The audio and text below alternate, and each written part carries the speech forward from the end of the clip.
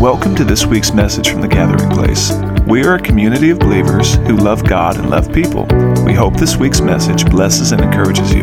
Subscribe to our podcast so you can receive notifications for future messages from The Gathering Place. I'd like you to bring the PowerPoint up onto the screen. Thank you. I asked, Ashley had contacted me, Sister Ashley had, and she had basically said, hey, I have some art I'd really like to display, just to display for the church and just to kind of take my first step of faith as I'm kind of going out there and I'm starting to put myself out there. I'm not just hanging it in my room and looking at it, but I'm going to share it.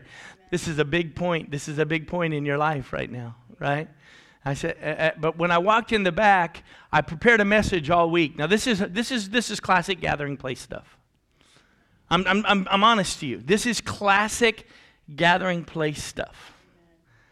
I'm going to put a picture up on the screen, Ashley, that looks like that. And at the end, I'm going to put a picture up that looks like that. And I'm cracking up at God because this is God. This is classic stuff that God does. This is so much of the message I'm sharing that I walked out there and I looked at her art and I went, you got to be kidding me. Like, come on, man. It's just God. And so I want to just begin. I want to talk to you. Last week we had Pastor Lance come, and how many of y'all thought he did a great job? He did an awesome job. Really, really did a good job. Like, he said something in the middle of the message. He said a phrase. He said, and they settled. Of everything that he said last week, that stood out to me because I think that is the greatest danger that we have as Christians is we get saved and we start taking the journey and we know God has something, but somewhere in the middle of it, we settle. And I want to encourage, and it was all about taking the dream and not settling into it. How many of you are pioneers?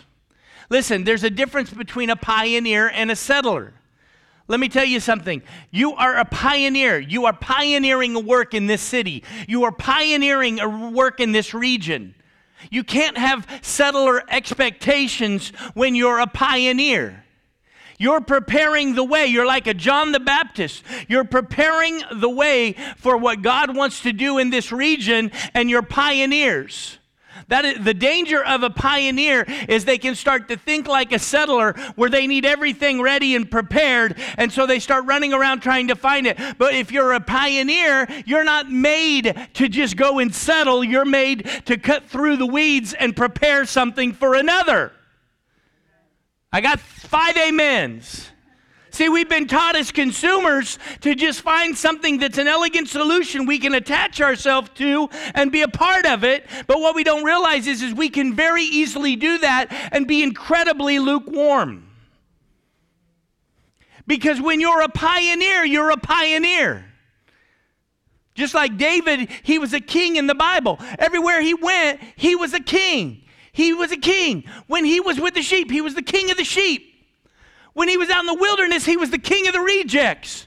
The Philistines heard about him. He became the king of the Philistines even. Think about that. That's crazy stuff. Because when you're what you are is what you are. And many of you, you're called to be pioneers. You're called to dream and see things and build things. See, this is Hebrews 11 where it talks about Abraham. Lot was the one that saw something that was fully prepared and he joined himself to it. Abraham had some brush and God said, build something there, do something there. Let me take you and take faith and do something with your life. It takes more to just look by faith and see what God sees. Amen? Okay? And so I'm challenging you today because I thought to myself after I walked out, I thought, you know what? For us to get all excited and to hear this message about dreaming and then not teach people how to go from the dream to the promise is cruel and unusual punishment. Because that's what we do so much is we come in, we get motivated by a dream message, and then we walk out and then we wonder why the dream isn't happening. But in order for the dream to happen, there's some key steps along the way that have to happen. And I literally walked out saying, okay, God, now what do I share about to take people from the dream to the promise? And I had something in the back of my mind I was thinking about. Now, pay attention. Where was it? Was it in the guts of my spirit? Or was it in my mind? It was in my mind. And I woke up the next day, kind of still wrestling. And Tuesday, I remember I was sitting in the corner of my couch, and as I was praying, I heard God speak to me and say, I want to do a deep cleansing, purging work in my people. And I felt him say it in me, like, Cleve, I want to do a deep cleansing work in you. I want to do something so deep in you that purges you. I said, God, why would we start to go from the dream? Why would we start with you needing to do this deep work in us, this purging work in us? And the Lord began to show me, some of us have come out of things, and God wants to cleanse us of what we've come out of.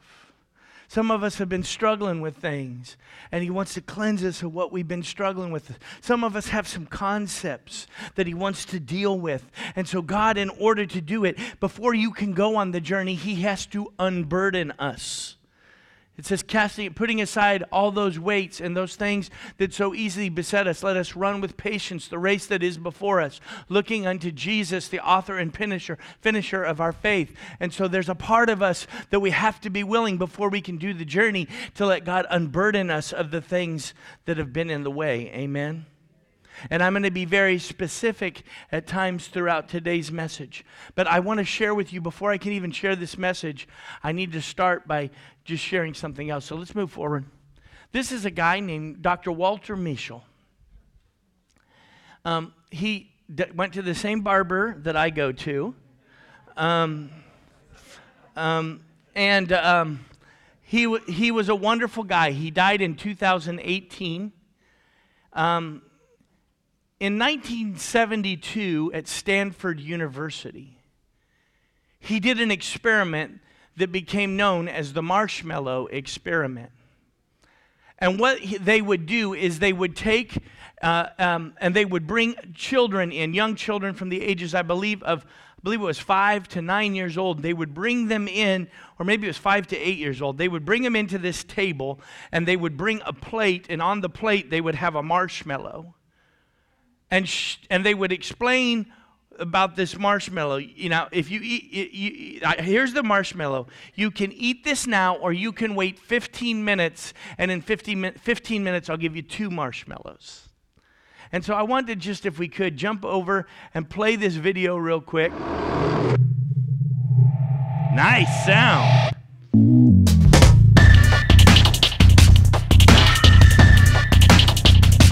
You can turn it down a little bit. My ear was bleeding.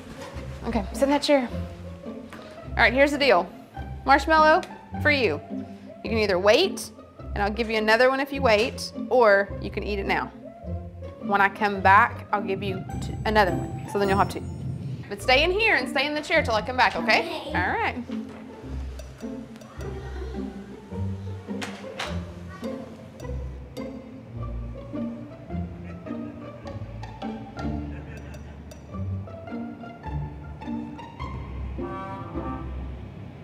Apologize, it was 1972. The diversity I'm gonna go do gap something was and then I'll large. come back.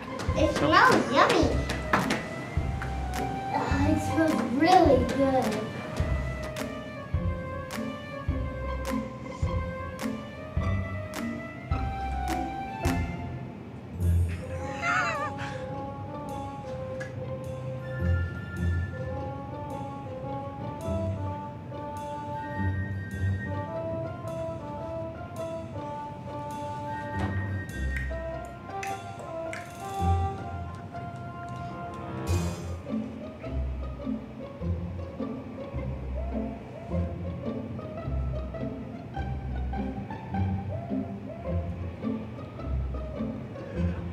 All right, One so it's for up to her. you. You can have it now or you can wait.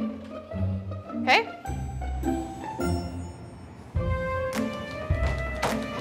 Twins. I'll be back. Stay in the chair, okay? Okay.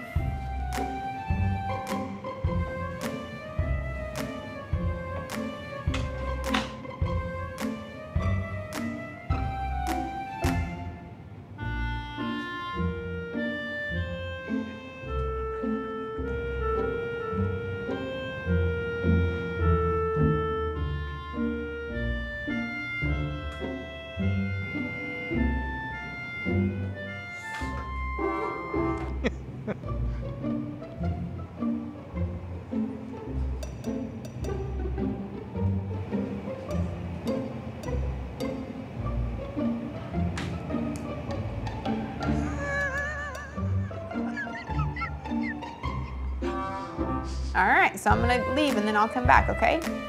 So you can either eat it right now or you can wait. Either way, okay? Okay. My wife said, count on a ginger to do that. Gee, that's brutal. How'd you do? Did you do good? You did? Yeah. You wanted to eat it, didn't you? Yeah. So did I tell you to give you another one? Okay, now you can have both. You need them. Love that kid. Didn't want to anyway. Let's go back to the other screen. What this experiment showed was this. They followed these kids. It was an experiment in delayed gratification. And what they found is these same children, they followed them about 15 years later. And when they followed them, what they found out is that they were the ones that actually waited, scored higher on their SATs, got into, had higher paying jobs. There was all of these different elements about them that they found because there was something in their persona that was able to deal with delayed gratification.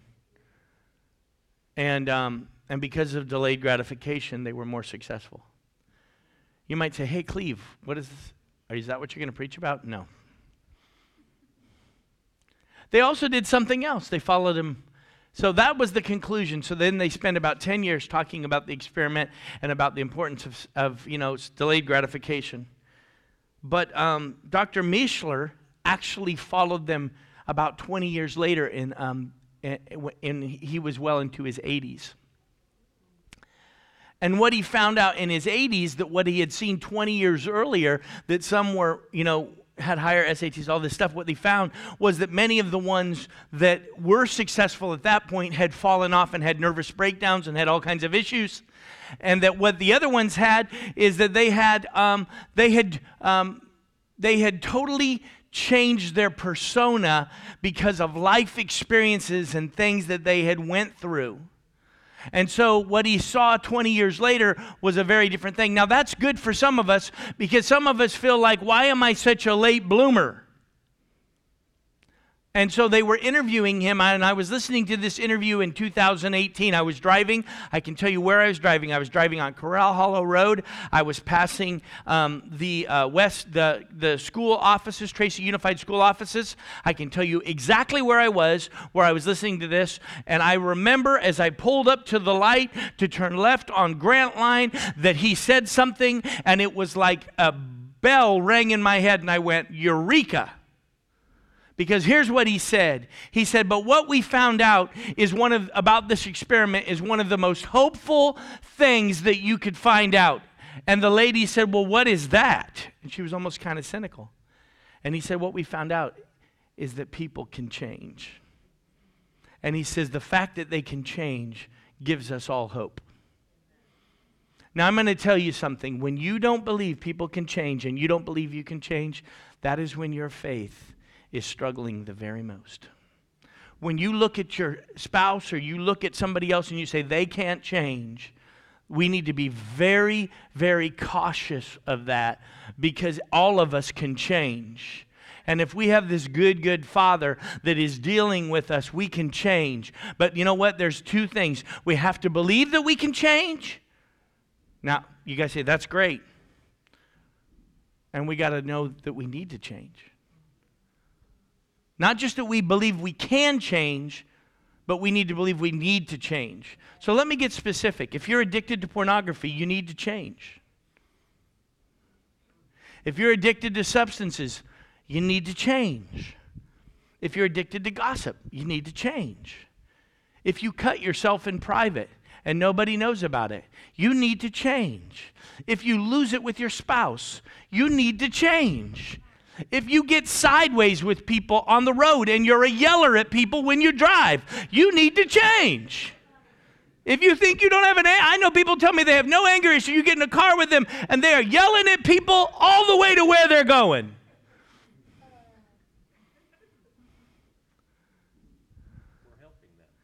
We're helping them. Get out of the way. I have New York roots. Leave me alone. If you act like you're made of Teflon, you need to change. If you have to win every argument, you need to change, man. I need to change. You know what? I'm going to tell you guys something. I need to change. Like, I'm your pastor, and I need to change really bad. And if you don't believe me, call my wife this week at some point and ask her, does Cleve need to change in some areas? The answer is yes. But when you say, I didn't do anything, it has nothing to do with me, it's everybody else's fault, and I don't need to change, you have fallen into a place of great irresponsibility and pride. If you think that you are always the victim in the story, you are struggling and battling with your own pride. Quiet in here. Well, they this and they that. Hold on a second. How many times does this happen in your life? Does this happen to you over and over and over again? Have you considered that maybe there's something in this element that you're responsible for as well? Everybody say the word responsibility. There we go. What is responsibility? Responsibility is your understanding of God. You say, Cleve, what? Responsibility is my understanding of God. What do you mean by that? I'll make it very clear. I'm going to tell you what will make you a responsible person. When you realize that God is responsible for you. You're like, what? That's him being responsible, not me. No, the beginning of taking responsibility is understanding something, that God is responsible for us. How many of you believe God is responsible for you? How many of you believe I just got to do it on my own? I got to buck it up on my own too, blah, blah, blah, just, come on. There's a lot of people like that. And that works great for them for a while. Listen, the reason I have an understanding of what it means to be responsible is because I grew up with a parent that modeled to me responsibility, or I grew up with a sibling, or I grew up with a friend. Somewhere in my life, there was a message that I saw responsibility, and that message transferred onto my life, and it reminded me of something.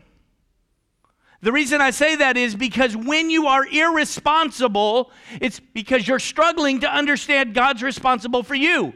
When you understand God's responsible for you, that's your image as a father. And so that image is put onto you, and you begin to perform, you begin to operate in the same kind of responsibility of the God that you see. Do you believe that? How many of you can be irresponsible?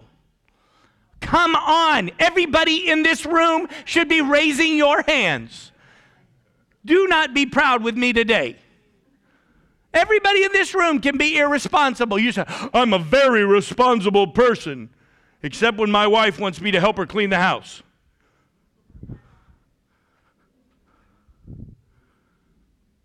Listen, we all have areas, right? And this is not about beating up on ourselves. This is about us seeing something. We need to change. We need to take responsibility. Responsibility is the path to breakthrough.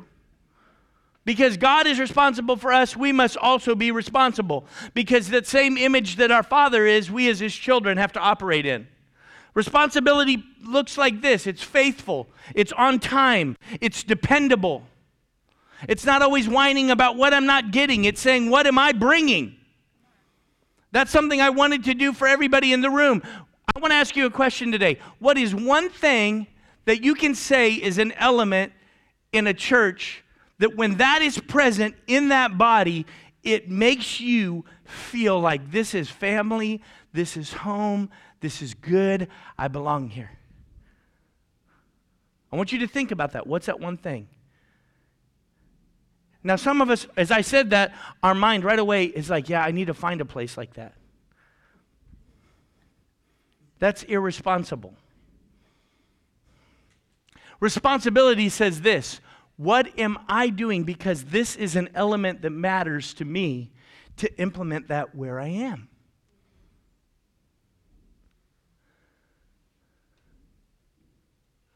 The cop-out is, They won't let me. Have you asked? They won't let me. Have you tried? Well, I tried, and the first time nobody showed up for what I was thinking. And you gave up? Everything you do the first time nobody shows up for. In fact, if they do show up, something should be wrong with you. You should say something's probably wrong. It's okay to start the party with just you and Jesus and your spouse, or just you and Jesus and your best friend. Do you know when we started, there were 7 people in my house over there, and it was great. It felt like heaven was coming down with 7 of us. It did. It just felt great. Because it was about God. It was about burden. And so this is the question I have. What are you supposed to bring to a body? What are you supposed to give? What are you believing that's disqualifying you from bringing it? Why are you believing that about yourself? You say, Cleve, I love great music. Okay, are you a musician? Yeah. Are you implementing great music? No, I just go to the next church looking for great music. So pick up your axe, or the axe is a guitar if you're wondering. You pick up your axe, pick up your violin, pick up your trumpet, pick up whatever it is, and play that thing. Well, I got burned at the last church because I got used. Well, then don't look at people using you, be used of God. You know what? I'm going to tell you something. How many of y'all been to church for a while? How many of you ever been used at church? Guess what? Welcome to reality. You said, I haven't. And the reason I haven't been used at church is because I never offered to do anything. That's why a bunch of other people are getting used too much, because you're not being used enough. Ooh.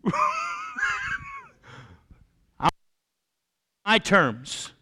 I'll serve God on my terms. What's the problem there? You'll never get it on your terms. Right, Gail? Is God ever on our terms? Dear Lord Jesus. The great thing is when we get His terms, that we implement His terms, then His terms are being agreed upon and issued within the church. Amen? Now, it's quiet in here right now, and I'm not sure why, because this should be simple Christianity. Right? This is just simple Christianity. But let's dive in a little deeper. Keep going. The personality myth at the end of Mishler's life was that people can change. People can change. That's not the myth. That's the truth. Now, I'm going to read some things to you, and I want you to read along with me. 2 Corinthians 3:18 says this. Let's read it together. Whenever, though they... Okay, let's start again. Now, y'all maybe need to stand up and do some jumping jacks or something like that. Do some bumpies or burpees or whatever they call that. Or come on, let's go. Come on, let's go. Come on, y'all. Come on. Whenever, though, they turn to face God as Moses did, God removes the veil, and there they are, face to face. They suddenly recognize that God is a living, personal presence, not a piece of chiseled stone. And when God is personally present, a living spirit, that old, constricting legislation is recognized as obsolete. We are free from it, all of us. Nothing between us and God. Our faces shining with the brightness of His face. And so we are transfigured. Much like the Messiah, our lives gradually become brighter and more beautiful as God enters our life and we become like Him. Does God think we can change? Let me ask you, does God think we can change? Did He give us this verse because He thinks we can change? Help me preach a little bit today. Does God think we can change? Is He committed to our change? Is He willing to change? If some of you grew up in some of this, I need a little of it today. Listen, man, come on, I'm telling you, God wants us to change. If nothing else, this keeps us awake. Hallelujah. Okay, next one, next screen. Yeah, come on, now we're talking, Adrian. Hey! Okay, every morning you have 2 choices. Go back to sleep with your dreams or get up and follow them. To go from the dream to the promise, where do we start? Keep going. starts with, wait, just a second. Hold on. Where's Ashley? Do you see that? And the who that? And the what that? And the say? Now what I'm saying is this. Now go back. Don't let me leave this one yet. What we have to do is when we're starting with a dream is God's got to purge us. And there has to be this deep cleansing in us that God does. God has to do something in us that's in the deep down, that cleans us all the way in the middle of us and cleans us out, which is what we long for. Because how many of y'all know when you're clean, it feels good? Listen, when it's about 3 or 4 days and I haven't shaven and I can smell myself wherever I can go and other people can smell me too, it's not like I walk out to the store, like walking through the store going, hey, what's up, huh? Yeah, that's not what's happening here. That's not what's happening. But when I get there and I trim up my goatee and, shave my head real smooth and smell good, at least I walk up to my wife and I'm like, hey, babe, how's it going? Right? Feels good to have a deep cleansing in our life. What do we avoid that for? Why are we avoiding that deep cleansing? Huh? Yeah, it's uncomfortable. It means we got to do something. Now, I want to explain something to you. As I'm sharing this message, there's 2 things that happen in life. Either we get caught in desperation or we get caught in a work of the Holy Spirit called conviction. Desperation is all rooted in condemnation. This person here is reaching up. She drew this picture like they're reaching up to God. This person is reaching up to the light. But I want to ask you a question. When you are in a desperate place and you are drowning, what is the first instinct that you have if somebody swims out to rescue you? Somebody tell me what happens. You want to grab them, and what's the problem when you grab them? You begin to drown them too. And not only are you drowning, but now they're drowning with you because they are pulling you in. They are pulling you in because you're saying, I'm drowning. Somebody help me. Somebody rescue me. God help me. But as you're doing that, what you don't realize is you're looking at somebody to do what only He can do. Listen, when you are in addiction, I cannot free you from addiction. The Son of the living God has to do that.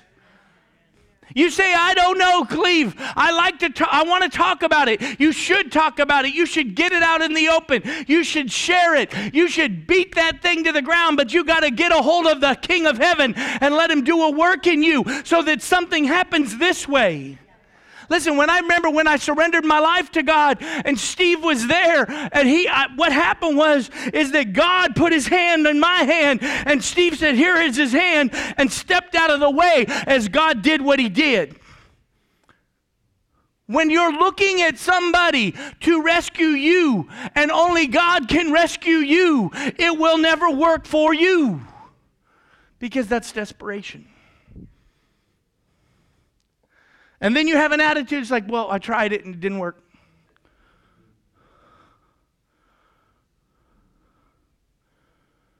They were supposed to rescue me. They didn't rescue me. It's their fault.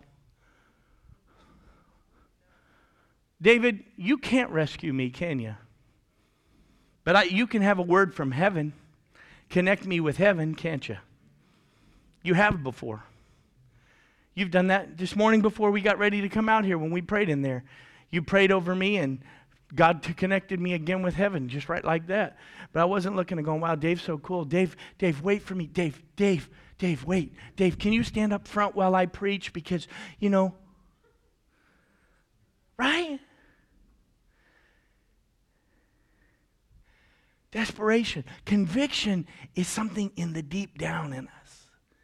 Down in our bellies, in the lowest parts of us, the most center part of us, that happens where God speaks and He says, I want to get this thing out of you. Will you let me do it? God, come on. I like to flirt with women. Will you let me get that thing in you? I whine. Will you let me get that thing in you? I can't do it. I'm weak. Will you let me get that thing in you? I don't want to be in front of people. Who wants to get up out of the church and walk out right now? Will you let him get that thing in you? Well, it's funny, over the years, I used to think that was like, oh, okay, you're just not a get up in front of people person. But I tell you, I've dealt with that about 50 times since I've been saved. The thing that's amazing to me is that same person that says that, when they do get up in front of people to share what God has, they're some of the most powerfully used people I've ever seen. So then you go, okay, they were wrestling with God, not themselves. They were wrestling with God. It's quiet in here, y'all. Come on. It's a little tense. It's like, leave me alone. How many geniuses kept their genius in a closet all alone and you never knew about it? That's why I'm so grateful for this today. Because you're not just putting it in a closet, are you? You're sharing it. You're letting God, who's put this picture in you, put it in us. Which is, I just got to reach to heaven now and let him do a deep cleansing work in me. Let's keep going. I better hurry up. I've only got an hour. That was a joke. Isaiah 1:16-20 says, wash yourself, make yourselves clean. Put away evil of your doings from before your eyes. Cease to do evil. Learn to do good. Seek justice. Rebuke the oppressor. Defend the fatherless. Plead for the widow. Now these verses don't apply to New Testament Christians, by the way. Well, the fatherless one does, but the cease to do evil one doesn't.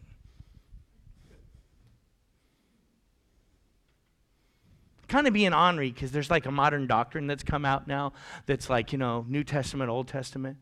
Last time I checked, God told Isaiah to eat the whole book. In fact, we can even go further. The Old Testament is a type and shadow of the things that are to come. Hello? Oh, that brother, he preaches too much from the Old Testament. Oh, that brother, he preaches too much from the New Testament. Listen, preach the word. Be instant in season and out. When God said that to Timothy, there wasn't even a New Testament. I'll say that again. When God told Timothy to preach the word, be instant in season and out, there was not a New Testament. There was no epistles. We need to be careful of these things that people are teaching that are just silly stuff. Listen, it's the Word. The Word is anointed. There are threads that go through the Word. They work from Genesis all the way through to Revelation. They worked in Genesis. They work in Revelation. Promise you. Amen? The good news is you get about 3/4 of the way through the book, the New Testament, and Jesus is hanging on a cross, and he says, it is finished. We'll get to that. Defend the fatherless, plead for the widow. Come now and let us reason together, says the Lord. Though your sins have been like scarlet, they shall be white as snow. That they are red like crimson, they shall be as wool. If you are willing and obedient, you shall eat the good of the land. But if you refuse and rebel, you shall be devoured by the sword, for the mouth of the Lord has spoken it. That's pretty intense, isn't it? I like the verse that says, though your sins be like crimson, you shall be whiter than snow. And so I want to talk to you about that for a second. What is that talking about? If my sins have been like crimson, listen to me. I want to tell you something. Don't play a Jedi mind trick with God. If you're struggling with sin in a major way, don't play a mind trick with God that says, God, well, in Christ I was forgiven of all that, so it doesn't matter. Listen, it matters to God. It matters to God. God wants to do a work in us to separate that from our life. Do you believe that today? Or do you believe that that's just something you're going to drag along with you, old Stinky's going to drag along with you for the rest of your life? Do you believe that that has to be a part of you for the rest of your life? Click, click, click, click, click. If I ask some people in this room, hand me your phone right now, let's put it up on the screen. What would be up on the screen?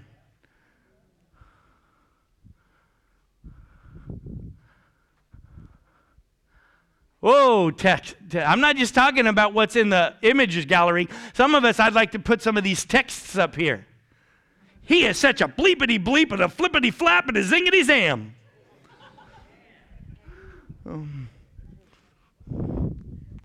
Right? Keep going. Let's keep going. The reason that that's there, that alludes to something that happens in Malachi. Behold, I will send my messenger, and he shall prepare before me. The Lord whom you seek shall suddenly come to his temple, even the messenger of the covenant whom you delight in. Behold, he shall come, says the Lord. This is a prophecy about John the Baptist preparing the way for the coming of Jesus Messiah. Do you know that? Do you guys know that? Okay, so, but who may abide the day of his coming? He shall stand when he appears. This is New Testament Christianity. Not Old Testament Christianity, right? Right, Adam? New Testament. This is prophesying of the New Testament. But he who may abide his coming. So when he comes in the New Testament, he shall stand when he appears, for he is like a refiner's fire, like fuller's soap. He shall sit as a refiner and a purifier of silver. This sounds like this might be something that he's doing in the lives of New Testament Christians. Come on. He's doing a work in us, a purifying work, a refining work, a fuller work. All of those kind of pictures right there. And he shall be a refiner, and he shall purify the sons of Levi. That speaks of the priesthood. I heard this said, before God's going to deal with the world, he's going to deal with the church. He's dealing with the sons of Levi to purge them as silver and gold. Man, I want some silver and gold Levi I want some Levitical priests in the church. I got to make us silver and gold. God, bring some people that are so on fire for you and so full of the holiness and the love of God that they're living and walking like that. That would just be so awesome. I've heard enough about people falling and being filthy. Can we just walk with God? Quiet. That they may offer unto the Lord an offering of righteousness. Then shall the offering of Judah and Jerusalem be pleasant unto the Lord, as in the days of old, and as in the former years. Fuller's soap. Fuller's soap. You say, what is this Fuller's soap? This Fuller's soap. We don't hear about Fuller's soap. That's a sheep. Fuller's soap is used for a sheep. Y'all get me? And in the Old Testament, when you would have a sheep, they would grow like this. All their wool would grow. That's everything growing off of your life. Listen, I want to explain something to you. This is what happens in our life. There are seasons. How many of you know that one of the pictures that God gives in his word is for Christians is that we're like sheep? And sometimes we can be good, and sometimes we can be kind of bad. So anyway, that's another joke. All right. Thank God he wasn't there. All right.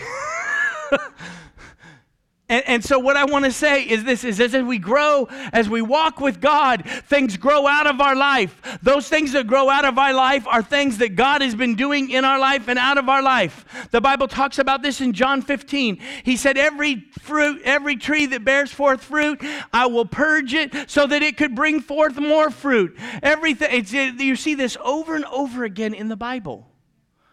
This picture of things growing out of us being cut off so that more can grow out of us. And as the things are being cut off, some of it goes into a fire and some of it is harvested.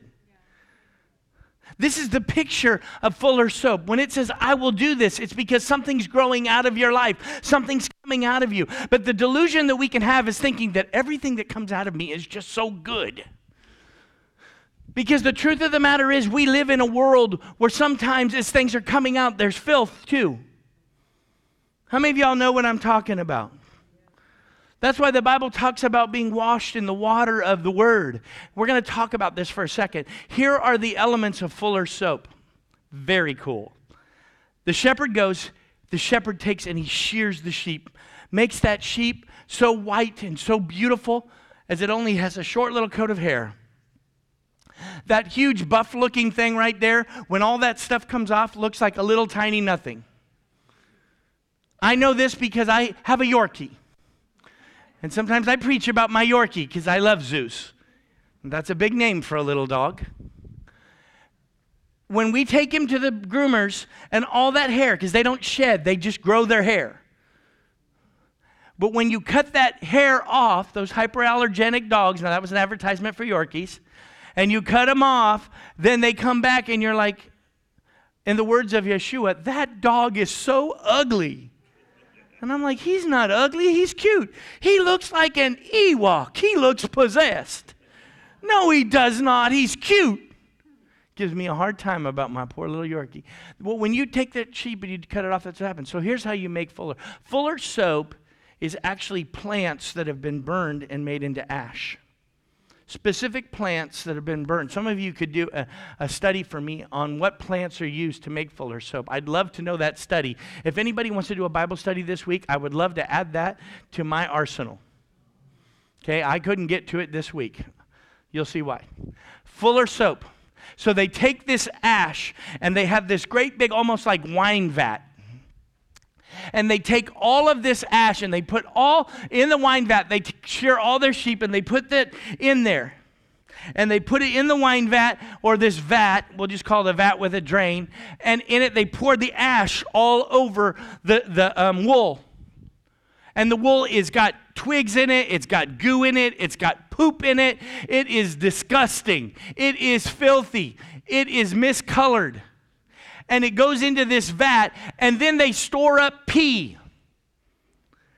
And they take pee, and they pour pee, old, rancid, fermented, high alkaline pee. And they take this pee and some of you guys should really get a kick out of this because I'm not the only one with a junior high sense of humor. So they pour this stinky pee in with this ash, and then they send young men and women to get in the vat, and the young men and women, they go around in the vat, and they start stomping on the wool, and they start using their feet and stomping on the wool. If they have cuts in their feet, the cuts are healed because of the alkalinity of the pee.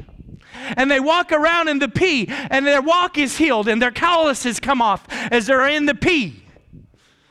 What's the point? Is when the church stops wanting young people to get in the vat and prepare for this and creating purity, something is wrong in the church. In every generation in the church, the young people have to get in, and they have to be willing to get their feet dirty to bring forth purity. And we have to make a way for them to get their feet dirty. And if there isn't the young men and women in there stomping it and doing that, something happens because some of us are just old and we're tired and we can't do the stomping that's required. So we need young people to get in there and to do it. You say, not my Tommy, not my Timmy. Oh no, that's not what he does. No, Tommy and Timmy need to get in that vat. Ew! Well, we need to get you past your ew. Get in there and start creating purity. And then they take it, and as it does it, it all breaks off. The alkalinity breaks it down.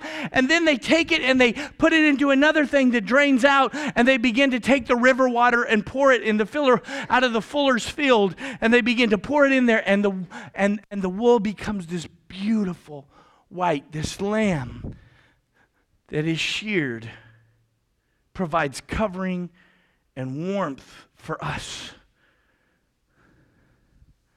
But if he's not sheared, if he wasn't sheared for us,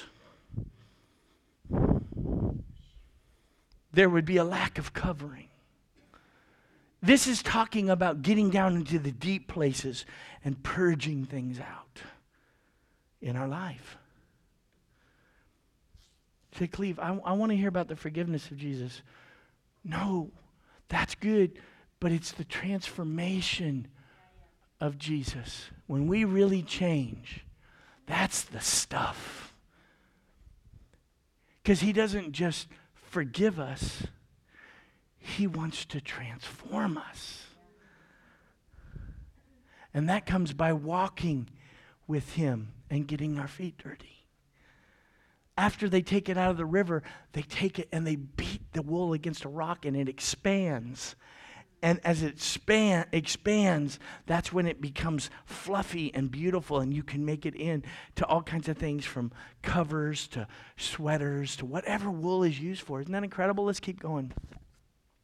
The next verse is just in Psalm 51:3. It's the verse, or 51. This is the famous verse where David says, "Cleanse me, purge me." And he says, "Purge me with hyssop. Create in me a clean heart." Some of you know this psalm by heart. Does anybody in this room know this psalm by heart? Almost. Create in me a clean heart. Renew a right spirit in me. Right? That whole thing. And he gets down and he says, "Purge me with hyssop." What does it mean for God to purge us with hyssop? What does it mean? It means this. It means that we have to allow him to do the work in us. Purge me with hyssop, and I shall be clean. Wash me, and I shall be whiter than snow. Here's the attributes of hyssop. It's made in teas to remedy nose, throat, and lung infections. What does that tell you? Is it just an external medicine? Is it just an external medicine? No, hyssop is an internal medicine. It has a cleansing thing that's both internal and external. It's made in teas. It's applied externally to heal bruises and contusions. Look at that. It's used for flavoring food. Honey made from hyssop is considered especially fine. The oil in hyssop is a volatile. I did this one just for you, Cordell. The oil in hyssop is a volatile oil used by perfumers, an essential oil used in perfuming. It is considered an herb used to cleanse lepers. When they said the lepers had to go be cleansed, they would cleanse the lepers with hyssop water. And that's how the leprosy would be cleansed, is with hyssop water. Because it has a healing element in its very makeup, in its very molecular makeup. It has a healing quality.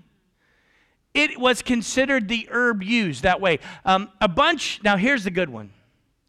I didn't realize this till I studied this out.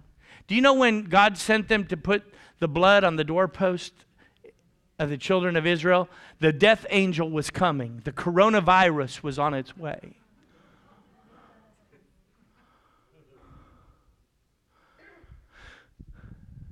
God spoke to the children of Israel and said this, take a bundle of hyssop, and take the bundle of hyssop and dip it in the blood and put it upon the doorposts of the house. And when the death angel comes, it will see that and pass by. I want to say this to you. It wasn't just the blood. It was also the aroma of the hyssop. There was a healing property there. The healing of the blood, the healing of the hyssop. That was all present there on the doorposts of the homes. And this is why God has to do a deep cleansing work in us, because we need to recover our homes. We need to recover our homes. I'm going to say that again. We need to cover our homes again, cover our children again, cover our doorposts again. The other week I said, you know what? There's been a lot that's gone on since we first got into this building. I want you guys to pray over this building, and I want to pray over this building a prayer covering again. Pray over it again. Pray a prayer covering over your home. Pray over your home. Just say, God, anoint my home. Jesus, the blood of Jesus is over my home. Did we lose the? Yep. I'm almost done. I got 3 minutes, Adam. Nope, go back. Got one more. It's okay. Well, I can do it by memory. I can do it by memory though. You say, well, that's cool. That's a cool picture in the book of Exodus about. But you know what? At the very end, there's a little word hidden in the Gospels where it says, Jesus said, I thirst.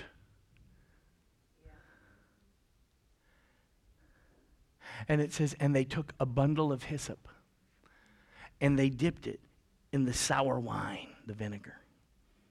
And they lifted that hyssop up and put it on the mouth of Jesus.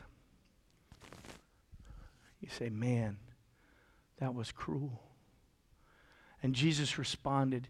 It says he lifted up his head and he declared, it is finished. And as he did that, it says he passed, he gave up, descended, 3 days later, ascended. It was the last element that had to be done. Here's some things I want to say to you today as we end. I believe that God wants to do a deep cleansing work in each of our lives. Whatever it is. I don't know what your is. But between you and God, what is it that God wants to cleanse in you? Maybe what God wants to cleanse in you is a real just struggle with negativity. Or maybe he wants to cleanse in you something that we don't know about. Maybe he wants to cleanse in you, or maybe he wants to heal something in you, like an old wound that's just still affecting your personality. You know, I don't know what it is. I know this, though, that as he was cleansing, he was healing. As God is cleansing, he is healing.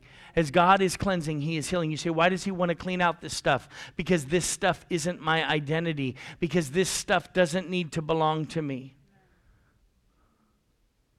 I'm going to tell you something. There are people that needed this message today, and they didn't make it to church. And you know why? Because the enemy just cut them off on the way. You say, Cleve, how can you say that? I'm telling you, I know people do that. Get in an argument, turn around and go home. Struggle, instead of getting out and saying, I'm not going to let this struggle take me down, I'm going to let God deal with it. You say, well, but church is church. I mean, is that really that big of a deal? Yeah, it is that big of a deal. Because for me, I want to be where the word of the Lord is. And if God's got something for the congregation, I want to be present for the congregation, with the congregation to receive the word of the Lord. There's a deep cleansing work that God wants to do in his people. And what I'm going to say this to you. Before we can get on to do the vision, why is it that cleansing work has to happen? So that it doesn't sabotage what God's about to do. So that it doesn't sabotage it. I've talked to you guys about all of the big ones, pornography, which is big. But pornography is kind of like a fruit. It's not the root. Lust, guys think the guys, and then girl too, stuff too, right? But let's be honest, there's so much more stuff. Like, stuff like gluttony and envy and jealousy. Looking at people, always looking at the other person and feeling jealous towards them because of what they got that you don't got. That's all jealousy and envy. That's the sins of the heart. That's like the stuff way down in there that's like you're comparing. When they go on vacation and you go on vacation. That's weird stuff, man. Seriously. Peter had that issue, right? Peter did. And Jesus said to him, what's that to you? Follow me. Follow me. Look straight up to me. I'm the Lamb of God that takes away the sin of the world. So many times, I'm going to say this today, God wants a breakthrough, but maybe the one thing that's holding us back is that deep cleansing that he wants to do in us. That deep cleansing, that deep calling into deep, that conviction of the Holy Spirit that's like way down here. I want to end right here. Down, I'm sorry, but I want you to come up real quick and share. And then I want him to share because of what happened with him. And then we'll be done. And I'm sorry, we're going about 5-10 minutes over today, but let's do it. Oh, let me get you the mic.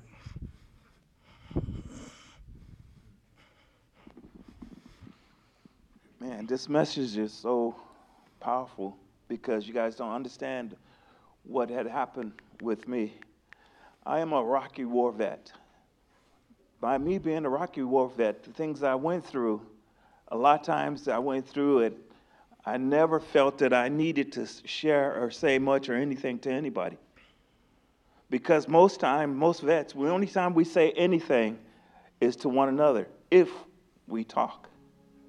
And the one thing we don't talk is to people that don't know or haven't been. something deep had come because I was talking with another vet, and me and him was talking, and it really stirred up in my heart. I end up having what we call our flashback about what I was going through.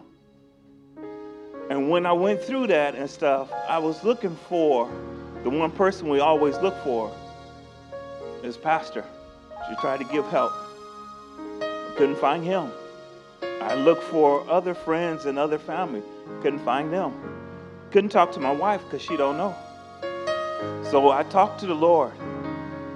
He helped me, and he pushed me to the point to where now, not only can I share the things that was going through, and feel a little better and stuff, but I got a chance to talk to pastor, and I said, this is something we don't do. Even though you're our pastor and stuff, we don't tell you, because there's that bond, or there's that thing of where when you go through combat, you don't say much because it's deep down in her. So for me, it was like, you see my little son, he's 15 years when he's here. You see him. That's when I was there, 15 years ago. I thought it was gone. I thought I got past that. But as he's doing the message, the Lord was doing something to get deep down in something that I didn't want to mess with, because it's too much hurt, too much pain. Because I did lose somebody that was part of our team over there. I was in some of the worst place that you can think of in Iraq. But the Lord was the one that was taking care of me through the whole time. I want to say something too. He called me that night, and I'd fallen asleep on the couch. We couldn't talk, and he ended up dealing with the Lord. Had meltdown at his house. And he called me the next morning. I got two mics. Anyway, he called me the next morning, and he said, I want to unpack all this. I'm going to tell you everything. And for about an hour and a half, we were on the phone together, and he told me everything that he could remember that happened while he was there during that season in a very, very gnarly place in Iraq. And as he was unpacking it, God was doing more and doing more and doing more and doing more. Because God was doing a healing work, because the hyssop has a healing property.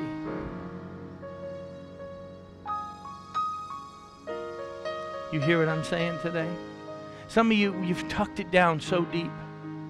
You say, Cleve, it's not a battle for me. What are you covering it up with? That's the question. What are you covering it up with? Because if you're covering it up with something, that means you're not well.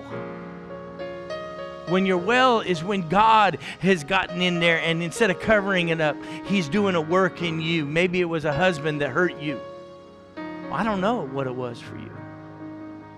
Abusive men, a history of abusive men, or like some of you, we've talked in injustice.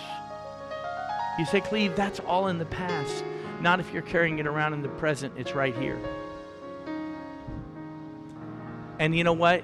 If you will let God have that deep down place in you, a father that criticized you, whatever it was that you went through, if you let God have that deep down place in you, what will begin to happen is you'll begin to turn, and the dreams of God and the purposes of God will begin to take place like never before. I knew that God spoke this to me about this week, is that we've tucked these things and pushed them down, and God wants to heal them. And it won't just be like a transaction. It'll be like you beginning to just let God do a work in you, and then there'll be this healing thing that'll happen in you. And as it happens in you, you'll begin to go freer and freer and freer, and you'll begin to walk out that thing that God intended for you all the way along. Amen? And here's the great part. Later on, we won't have to pick you up off the ceiling, because Jesus will already have done the work. Amen? So I want to just stand. If we can just stand, if we end. Man, why haven't you been playing? Jesus. Woo! He says, my style's different, Cleve. Oh, this style's just fine.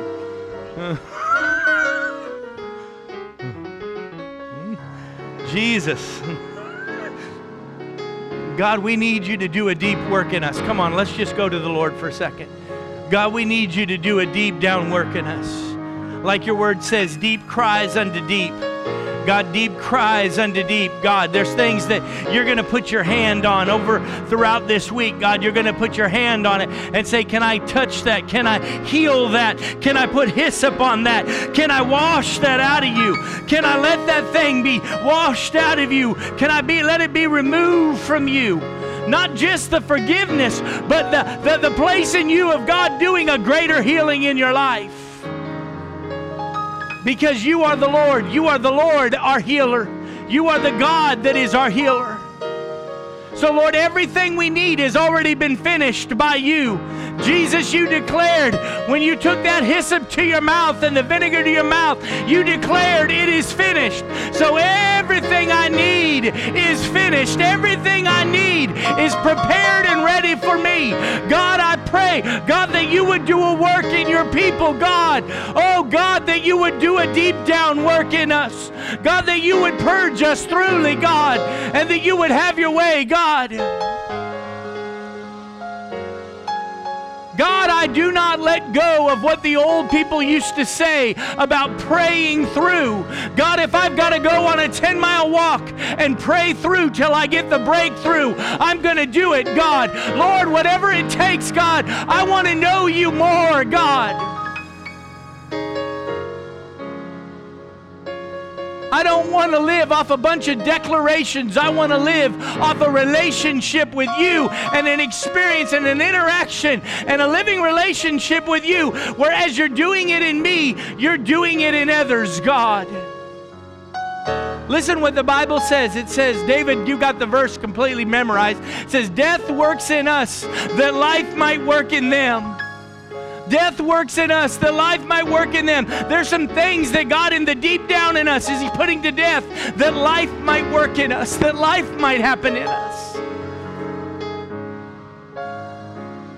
There are people who say, oh, I just don't want God to touch that. God's the only safe place for that to be touched. God, thank you, God, today. Thank you, Jesus, today. Let us look up. I pray for every one of us that feels like we're drowning in our struggle. Jesus, like Peter, you would take us by the hand and cause us to walk on the water right back to the boat. Only you could do that. Only you could walk out on the water and take him by the hand. Say, here, Peter, I got you. Thank you, God, that you've put us in a position. Some of you, you're drowning right now because you actually stepped out. You think God's upset with you about that? You're getting out of your boat. You're getting out of your, trying to preserve your own life. You're saying, God, here it is. Just have your way.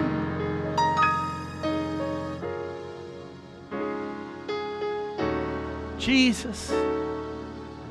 Jesus.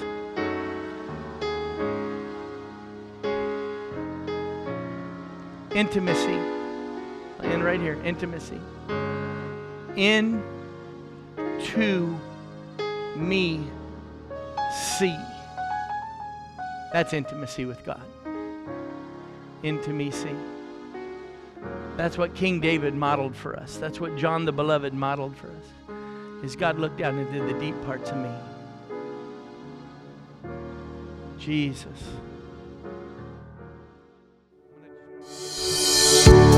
Thank you for tuning in to this week's podcast from The Gathering Place. We hope you enjoyed the message, and we'd love to hear from you. Please visit The Gathering Place at gptracy.com and share how this message touched you. Or, better yet, join us at 10 a.m. on Sunday morning at The Gathering Place in Tracy, California. We look forward to connecting with you soon. Thank you, and God bless.